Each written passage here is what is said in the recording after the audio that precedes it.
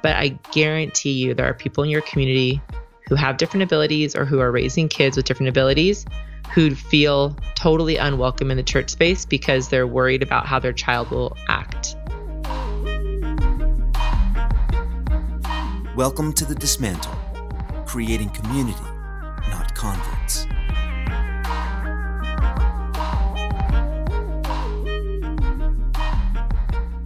Hello and welcome to Dismantle Podcast, a place for community, not converts. I'm your host, Joey. Thanks so much for listening. On this show, we attempt to dismantle an issue that poses as problematic for the church by having a discussion with a guest who has insight or experience with the subject. If you're new to the show, we're not always going to agree, and that's okay, but we're not going to argue because our goal is to gain understanding and perspective by sharing our views in a way that builds bridges, but not barriers. Our guest today is Heather Avis. Heather is a wife, mom, podcast host, and author of The Lucky Few. She and her family are from Southern California. Heather, welcome to the show. Hi, thank you, Joey, for having me. I'm excited we got to connect. Thanks for saying yes. Yeah, of course. My pleasure. So, Heather, we ask every guest before we dive into our topic, how did you get introduced to church and to faith? What's some of your spiritual background? I was born into it. Both of my parents, I grew up in I guess it would be considered like an evangelical home. Spent my whole childhood in a non-denominational church. Some years were, depending on who was pastoring, were a little more charismatic than others. And I've just always been in that space. My dad's a musician, and my parents have always been in some form of leadership within the church as well. And then I ended up marrying a man who worked for a church. And so I've only ever been on the leadership side of things. And, I'm now 37. So a lot of life has happened, and some changes in my views and my faith, and some shifting with different life circumstances. But that's a whole other interview, Joey. Sure. and some of that we'll get into, but I appreciate you sharing that. Yeah. So, perfect segue. Today on the show, we're talking about some of your story, some of your journey into motherhood. So maybe this isn't a softball question, but it's the one we'll start with. When did you know that you wanted a family, Heather? That was always in the cards for me. I knew I was going to be a mom, and maybe it was because of the way I was brought up. I have two sisters, and my mom was a stay-at-home mom, and a really awesome one at that. I have a great relationship with my mom. And I loved kids. I mean, I was like begging to babysit when I was like 8 years old. I just loved kids. I've always loved kids. So it was for sure the plan to be a mom. Now, jumping ahead and just sort of knowing some of your narrative, when adoption became the choice that was made for you, what drew you to children with special needs? Yeah, that is jumping super ahead. Let me fill in a couple gaps. Please. Thank you. Yeah, no worries. My husband and I got married super young, and then about 4 years into our marriage, decided we want to start a family, and it didn't happen naturally. Super long story, but eventually we found ourselves at a crossroads of in vitro fertilization, also known as IVF, or adoption. Those are our only ways that we were going to be able to grow our family. And for different reasons, we chose to step towards adoption. And so we went with a private agency in hopes of being able to control the outcome a little bit more. So it's really expensive, but then we can kind of say a little bit more what we want. And you're usually going to get an infant in a private agency. You're usually going to have less risk, in meaning that the birth mom is less likely to have drug exposure. They're usually choosing an adoption plan. Whereas a county adoption or a public adoption, you're usually dealing with a child who has drug exposure at best, and you're usually working with birth parents whose rights have been terminated due to their life choices. So it's a big difference, but we chose the private route, and on paper said no to a lot of who our daughter is on paper. No to Down syndrome. Our daughter had a congenital heart defect. She had a really serious, we were told, incurable lung condition called pulmonary hypertension, all kinds of issues. And so the short of this incredibly long, detailed story is that we found out about this little girl through a passing conversation, an email actually, with our social worker. She wasn't presenting her to us because she knew we had said no to all these things. And instantly something happened in my heart, meaning I couldn't stop thinking about her.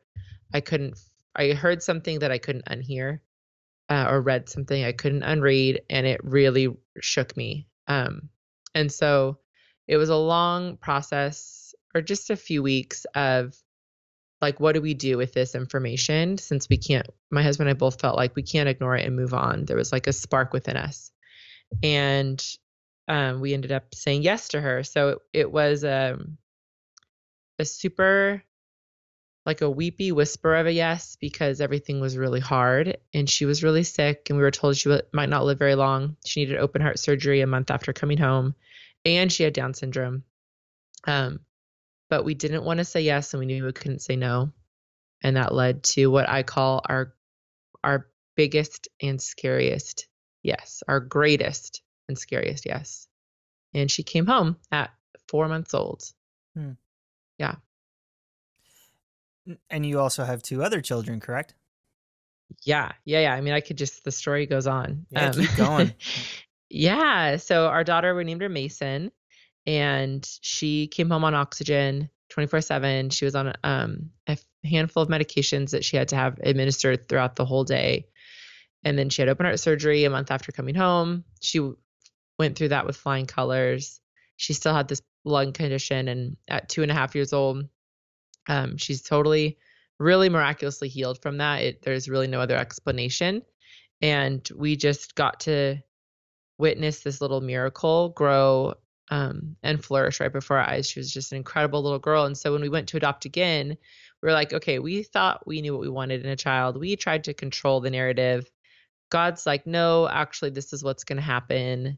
And we said yes to that, and it was the best. And so we went into our next adoption arms wide open.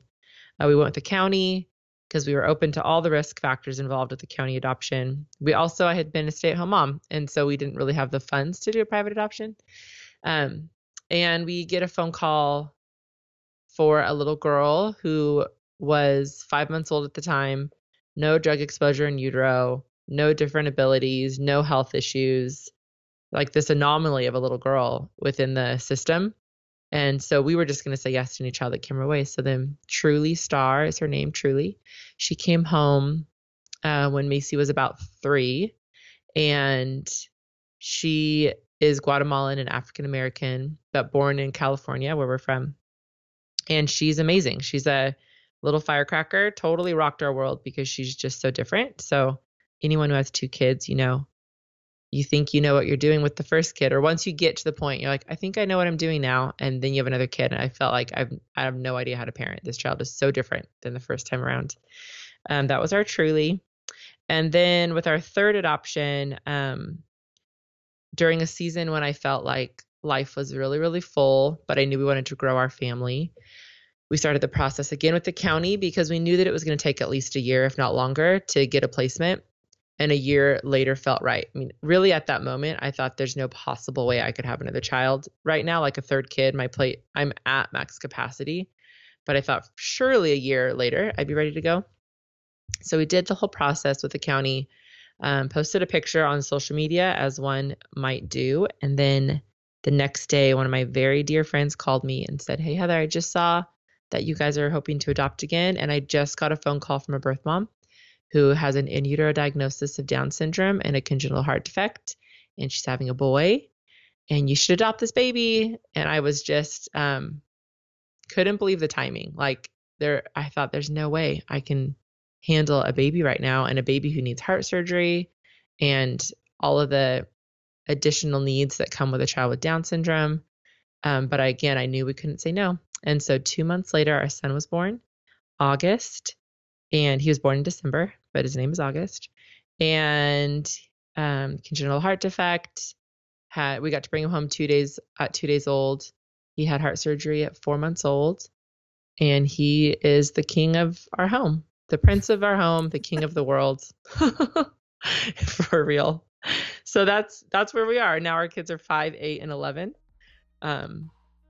And that's in a nutshell. I wrote a whole book about it, but that is the very brief version.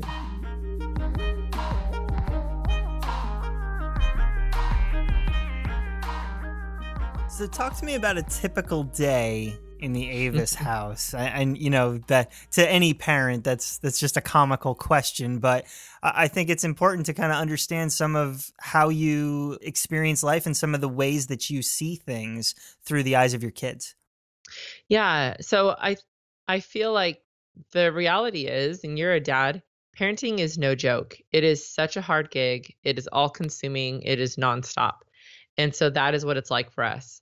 I think that it's a lot more what it's like. It's a lot more similar than it is different. Our day to day, you know, like our kids wake up early and eat breakfast and get ready for school and go to school. Um, and maybe some differences might be that we have some supports in place, like our 11-year-old has a chart that she follows with pictures to help her get through the morning independently or as independently as possible. Maybe she needs help tying her shoes. I mean, these are some little differences that we deal with, but not anything major. Our kids took a lot longer to be potty trained, took a lot longer to walk. Everything happens. It's just on its own timeline in terms of milestones and things like that. And so, and also, you know, I'm immersed in it and it's my normal. So it's kind of a hard question to answer, like how the idea of how's it different, maybe. Is that the question you asked, or that's what you're getting at a little bit?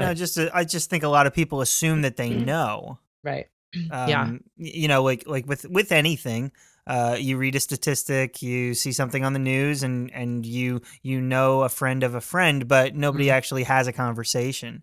Mm-hmm. Yeah, definitely. You know, to me, it's more like, how can we get firsthand experience and really ask the question instead of just relying on Fox News to give us all our information. Right. Yeah. And so with that in mind, I speak to a lot of women or family members who get a pre-birth diagnosis for Down syndrome. And there's all these misconceptions about what it's like having a baby with Down syndrome. And the thing that I tell new moms especially is a baby with Down syndrome is a baby. They just come home as a baby and they need to eat and they need their diaper changed and they need to sleep like any other baby. Yes, there might be some additional medical needs, but you just deal with those like you would any parent. You know, like if any parent out there has a kid, not to be morbid here, but tomorrow something could happen to your kid that makes them depend on you for everything. All of us are vulnerable. And what are you going to do for your kid? You're going to do everything, right? Like you're going to do whatever it takes to be there for your kid. So it's the same kind of idea if you're raising a kid with Down syndrome, it's your kid. So you do whatever your kid needs so that they can be the best version of themselves. But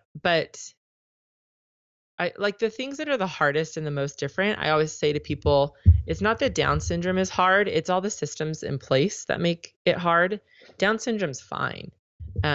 But once my kids step into the world where there's not a place for them and there's not equitable space for them because of their diagnosis, then it gets hard, you know? So the day-to-day things that are hard, like school's really hard.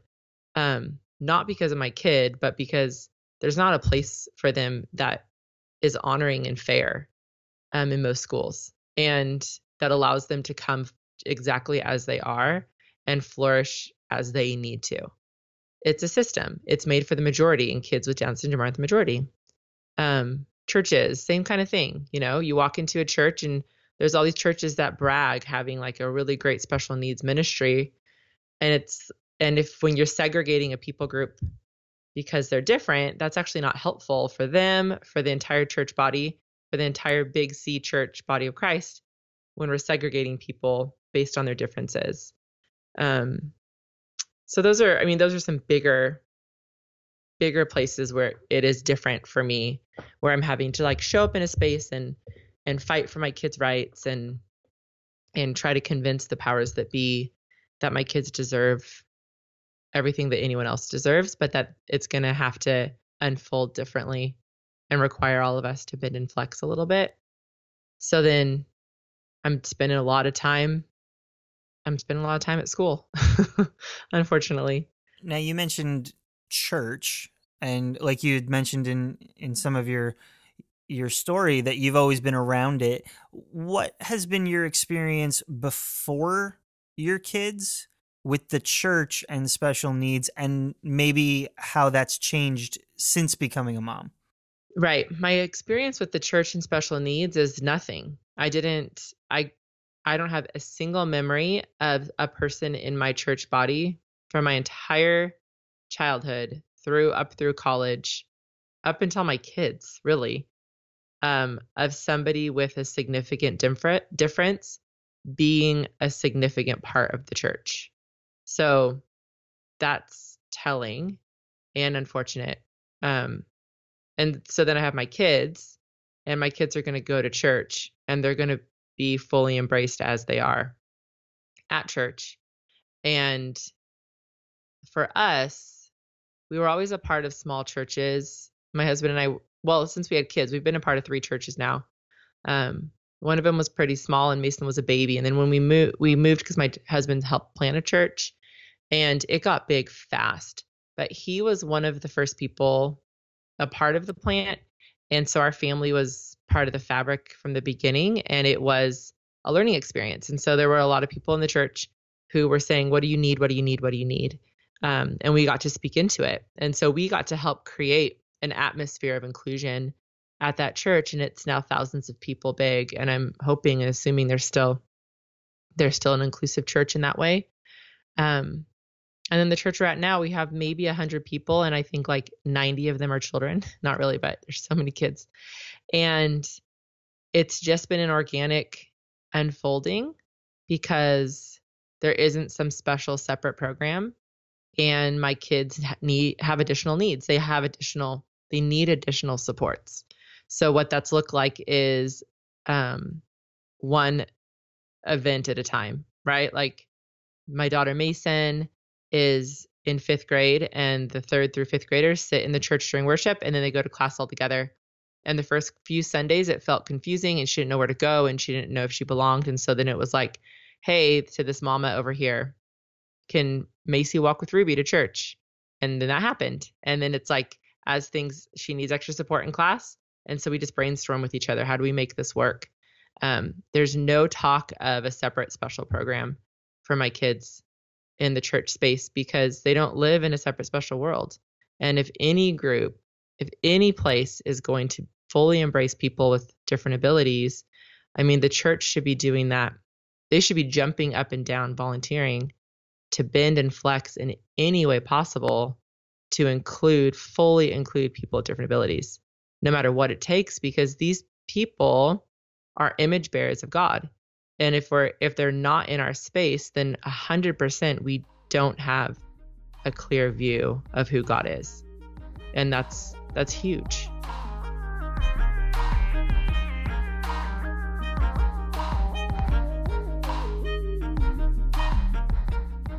Now, some of your experience, if not all of your experience, has led to writing and podcasting and speaking. Talk to me a little bit about The Lucky Few.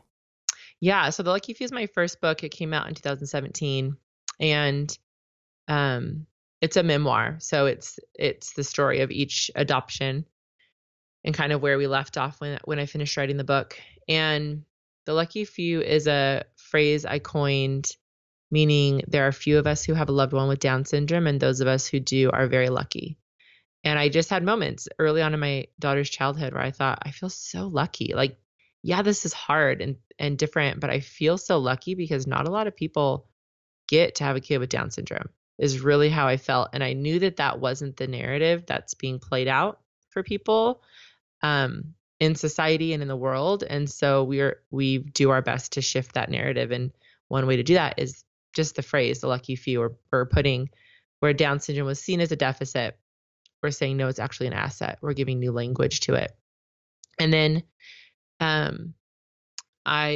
that's taken off. That's now like that's the name of the company my husband and I run. Our LLC is called The Lucky Few, and we are narrative shifters, and we do the podcast. Like you said, I had a second book come out this year, June of 2019, called Scoot Over and Make Some Room, creating a space where everyone belongs. And just, it's more like a manifesto, really. There's 15 chapters. Each chapter is an instructive to the reader, full of stories about making space in our lives for people who are different than us and how much better off we are when we do that. and how much better off the world is. So there's the 2 books, and then we run events where we encourage and inspire and empower people to own their influence, and in hopes of shifting narratives around the world so that we can have a more inclusive world. That's awesome. Yeah. Heather, as we sort of bring our time to a close, what's something that you think the church could do? Maybe a first step. Maybe somebody's listening and they see some of these inequalities that are happening in their own sphere, and they want to step into a little bit more, just justice for these kids and the difference that the world sort of puts on them. What would you suggest that we do as a body to sort of move in a more positive direction? There's a lot that can be done. I think one of the first steps is awareness. Who is in your space? Who's in your church? If you are sitting in a Sunday morning service and during the service it's total silence, chances are there aren't a lot of people in there with different abilities, or with disabilities who are going to be vocal when maybe everyone else isn't, who maybe make noises that they don't have a lot of control over throughout the service or throughout their day. I mean, those people are going to be missing from your church, and maybe because they've been forced out in a non-obvious way. So that's first step. Like, who's missing here? Like I said, with my childhood, I didn't have anyone that I knew of with disabilities in my church. And then if that's the case for your church, recognizing that that's a problem, and then figuring out why and where are they. So it's not like I can say, drive down to the local YMCA and call and set up a meeting with whoever. It really is unique to your community, but I guarantee you there are people in your community who have different abilities or who are raising kids with different abilities who feel totally unwelcome in the church space because they're worried about how their child will act, and that they're going to be asked to leave. And that's happened more times than I like to hear. I mean, one time is too many, but the amount of parents I know who have literally been asked by a church leader to not bring their child back to the church, it's pretty devastating. And so yeah, figure out who's in your space. Why are they not there? What's the atmosphere of your church? And then be intentional. Be intentional in finding the communities and inviting them to church. And then when they're there, be flexible, be a learner. Have the posture of your church be, oh my gosh, we are so lucky or blessed. Christians like the word blessed a lot better. We are so blessed to get to have somebody in our church who experiences worship and experiences God in such a different, unique way. We have so much to learn from this person. It's a real radical shift in the way that we approach the subject and in the posture of our heart. I think right now, a lot of it is like, look at in churches and in society, there's this idea of like, I'm such a hero because I'm helping out this person who has a disability.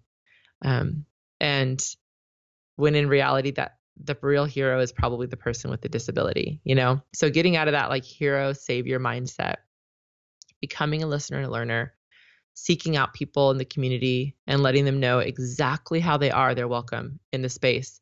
And then is your church handicap accessible, like wheelchair accessible? Like the amount of churches in the United States that aren't even wheelchair accessible, it's a shame. We should be the first people lined up to say, what do we need to do to change anything we can to make sure that people can get to our space and know that they're welcome and loved here exactly as they are. And I think if that's your heart and the posture of the leadership and the posture of the church, then it's going to grow in that area, and you're going to see the disability population come to your services and be a part of your body, and then your understanding of God and your understanding of humanity is going to be so much better, so much richer. That's a great word, Heather. Thank you. And thanks so much for making the time to be on the show. Where can people connect with you and the podcast and even the book? Yeah, definitely. So I'm heatheravis.com, Avis like the rental car. And there's links to all the things that we're doing on social media. It's at The Lucky Few Official. My first book is The Lucky Few. My second book is Scoot Over and Make Some Room. Both are on Amazon or anywhere books are sold. And the podcast is theluckyfewpodcast.com.